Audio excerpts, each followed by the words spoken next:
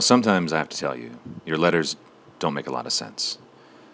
But sometimes I get some fan mail, and it really warms the cockles of my heart.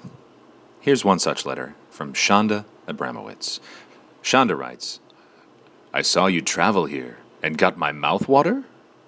Yep, it is truth that I felt in love with you from the first glance. Usually, I'm not writing or calling men first, but something unordinary happened to me when I checked up your account. Oh, name of mine is Shonda. Write me about you.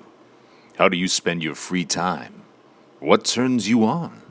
Food of which country you like? Would you write me next day, semicolon, right parentheses? I gonna be in internet at 11 p.m. tomorrow. Interested in having chat with you. Shonda. Well, I'm afraid I'm spoken for, Shonda, but I'm flattered.